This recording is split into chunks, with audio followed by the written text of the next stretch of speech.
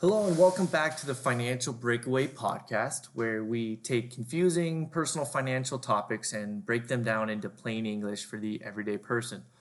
My hope is that these conversations will help you break away from the confusion and end up on the right path to reach your financial goals.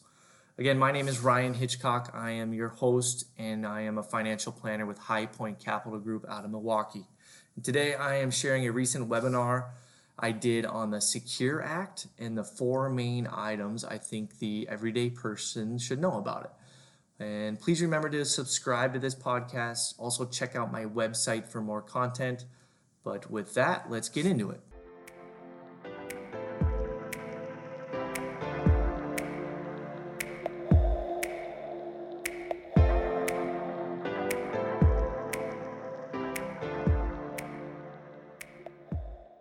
I'm going to jump right in. So I'm going to talk about the four items we think everyone should know about the Secure Act. Now, this is not to be confused with the CARES Act, like Todd mentioned. That's the coronavirus aid and relief package that we talked about last presentation. The Secure Act is actually the acronym for Setting Every Community Up for Retirement Enhancement Act. I know it's a mouthful. But they actually signed this into law at the end of the year last year on December 20th, and it offers several major adjustments to how we save, prepare, and ultimately enjoy retirement. It's technically the second sweeping legislative tax and retirement reform we've seen in under 2 years. The first was the Tax Cuts and Jobs Act back in 2017. So typically you don't see many of these reforms for almost decades, but we've actually now seen two in 2 years. So that's why we thought it was important to go over this act, because it has a lot of good changes, but also it's seemed to be, passed very abruptly at the end of last year. Not many people have heard about it. And then it's gotten brushed under the rug with all of the COVID-19 and the market volatility here recently. So it hasn't really gotten its moment in the spotlight. So just want to review some items here. So one of the most significant changes made by the Secure Act is the elimination of the stretch provision for non-spouse beneficiaries for IRAs or other retirement accounts. So meaning if someone other than your spouse passes away and you inherit a retirement account from them, this affects you. Under the previous law, so before 2020 now, beneficiaries were able to stretch, they called it, their RMDs, required minimum distributions is what it stands for, over their life expectancy, meaning somebody could take a small percentage based off their age out of their account. It would then be taxed, but leave the majority in their inherited IRA to grow tax deferred for their lifetime. It's a very powerful tool in financial planning, but now that's gone away. So beneficiaries who inherit one of these accounts in 2020, the new standard is what they call this 10-year rule. So under the 10-year rule, the entire balance of the account must be emptied by the end of the 10th year. So it takes away any of those required minimum distributions. So there's no distribution requirement within the 10-year period. It just has to be emptied by the 10th year. So that's provided a lot of flexibility when it comes to timing distributions from an inherited account right now. So a lot of planning is gonna be necessary to make sure that you're maximizing your tax efficiency in these accounts. It's gonna change a lot for people, and a lot of planning is gonna be necessary. The second most important item that the Secure Act has done is it has gotten rid of the confusing magic age of 70 and a half. And it's done that in two places. The first, it has changed the starting age for these RMDs to age 72. That's your required minimum distributions. And for those of you close to retirement, you've heard of your RMDs, but those of you who might be younger and might not have heard of RMD, again, that is just the minimum distribution that the IRS requires you to take out of your retirement accounts as an aggregate each year to be taxed upon it. That's all tax deferred money. And that percentage goes up every year.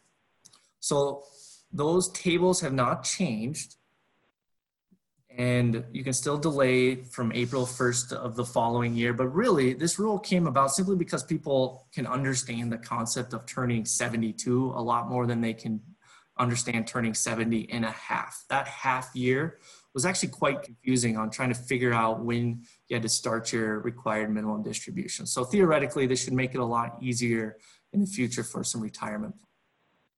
The second place they removed the 70 and a half was on, they before had a limit on if you were 70 and a half or over, you cannot contribute to an IRA, even if you were still working. But now they've gotten rid of that. So at any age, you can make a contribution to an IRA as long as you have earned income. So moving on to the third item, this is when new children are added to your family. Specifically, new parents, whether through birth or adoption of a new child, you can withdraw up to $5,000 from either your 401k or IRA, and you can now do this without having the 10% early withdrawal penalty. So normally, if you were to take out any money from a 401k or IRA, you would have to pay this 10% penalty if you're under the age of 59 and a half. Now, this withdrawal has to be done within 1 year of the birth or adoption of the child, not during pregnancy or during the adoption process. Each parent can take up to $5,000 as well. So if you're both working or both have IRAs, you can take up to $10,000. It is still taxable if I didn't mention that as income. So can't forget that, but you can repay this amount back into your retirement account. So you can do that above and beyond all the normal contribution limits. So it's a pretty cool planning technique they've put into the mix here.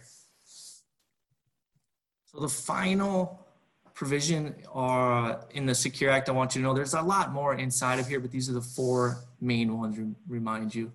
But they have extended certain tax breaks in the Secure Act.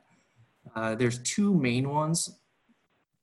And what's interesting in these is that they've only done these through 2020. So we don't know about the future, that's still uncertain, but they've also made these retroactive for 2019 and 2018. So if these tax situations work for you, you can actually submit an amendment to your past returns. So let's look at the first one. So the allowance of mortgage insurance premium deductions. You can deduct this item on your return if you're itemizing your return. Now, certain income levels you'll phase out. So, you know, a lot of people nowadays, with the standard deduction being raised significantly in the 2017 tax cuts that I previously mentioned, many people that were formally itemizing probably don't anymore, but it is still an option if you do itemize.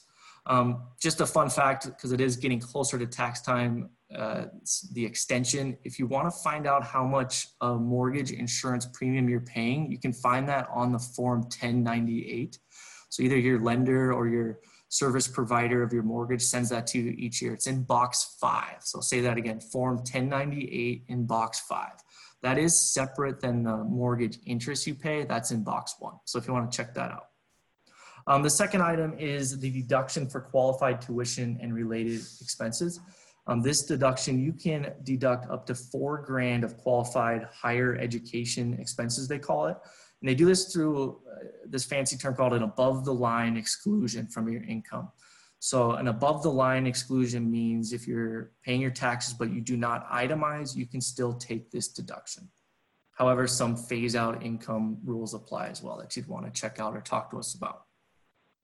So those are the four things I wanted to go through on the Secure Act. I know this is a lot of legislative reform talk, so hopefully I'm not glossing you over too much.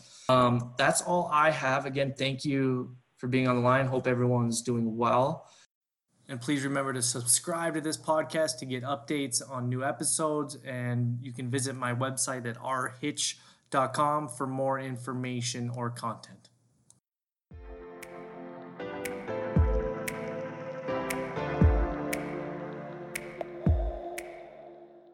High Point Capital Group is located at 1200 North Mayfair Road, Suite 300, Milwaukee, Wisconsin, 53226. Phone number 414-253-4600. Securities and investment advisory services offered through SagePoint Financial Inc., member FINRA SIPC. SagePoint Financial is separately owned, and other entities and/or marketing names, products, or services referenced here are independent of SagePoint Financial. As a reminder, Sage Point Financial Inc. and its representatives do not provide tax and legal advice. Please consult your tax advisor or attorney for such guidance.